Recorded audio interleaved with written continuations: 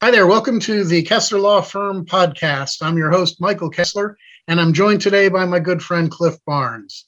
Cliff, what's new? Well, I had a success in a case. I wanted to share it with the whole legal world. Oh, that's great. Is this another one of those cases that couldn't be won? Yeah, this is an unwinnable case, and we didn't go to trial, so we didn't completely win it, but we had a partial surrender by the state. Well, that's great. Tell us about it. Well, this is a young lady. I believe she was 19 at the time. She's driving Dad's car home from Archie's, where she worked.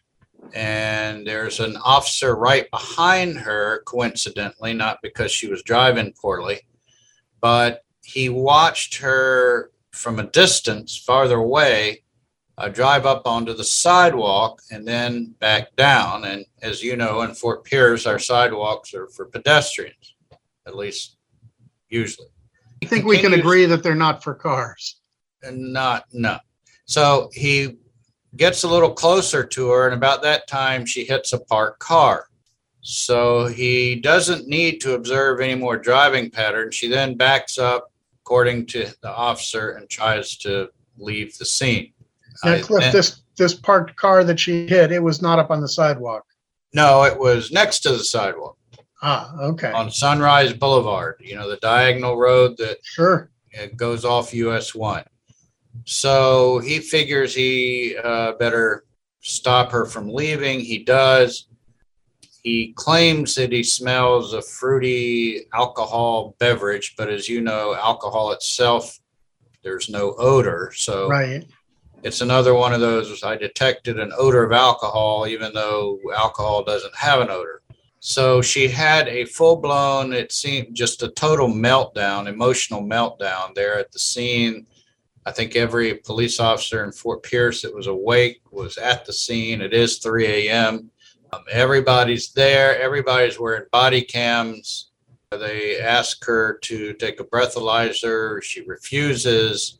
She keeps demanding that her father be present and that she needs a lawyer before she answers any questions. So when I first get the case, I put it in the unwinnable category.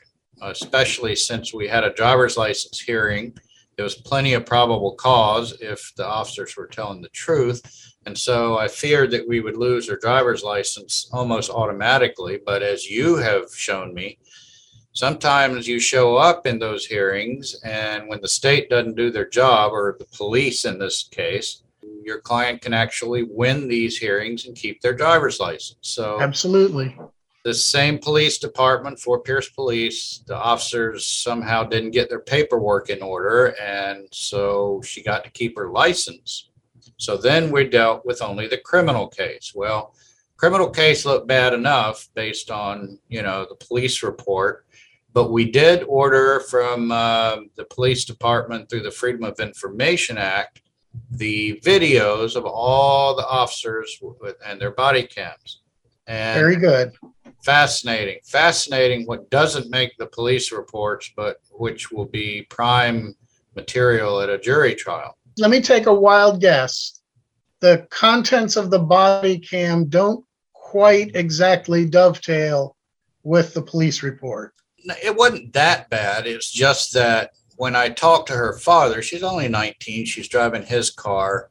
She says, and she had told the officer she's got a history of depression and anxiety. And he said, look, my daughter just probably had a nervous breakdown right there on the scene.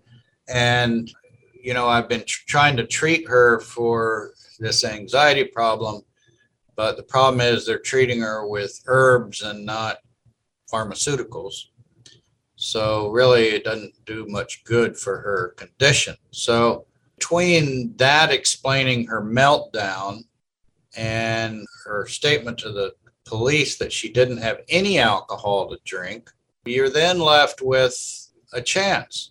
And it turns out that she provided me a picture of the inside of her car when she got it out of impound, which showed that there were indeed chicken wings scattered everywhere from her work she had on the seat beside her, which certainly trying to eat chicken wings with one hand and steer with the other is probably more dangerous than having a couple drinks and putting both hands on the wheel and both eyes on the road.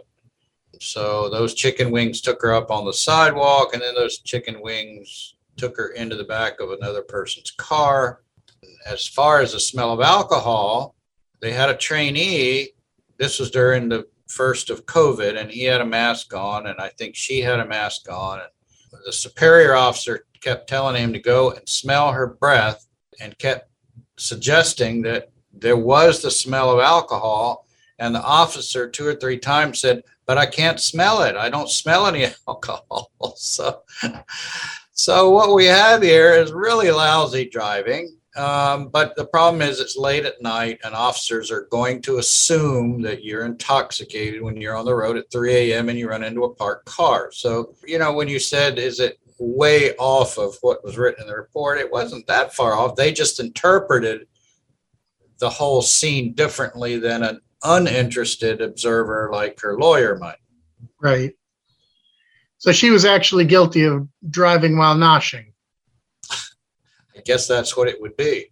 But anyway, the state, after 2 years, they finally agreed on a reduced charge to reckless off of a DUI with property damage. Very good. And she walked out owing money, and she got to keep her license, and it was a good compromise for everybody. Job well done. Thank you. Thank you. Well, and thanks for taking the time to talk with us about it. Absolutely. Again, it just shows if you believe in your client and you listen to them and their relatives, sometimes if you're not too jaded, you'll see that things aren't quite the same that they first appear.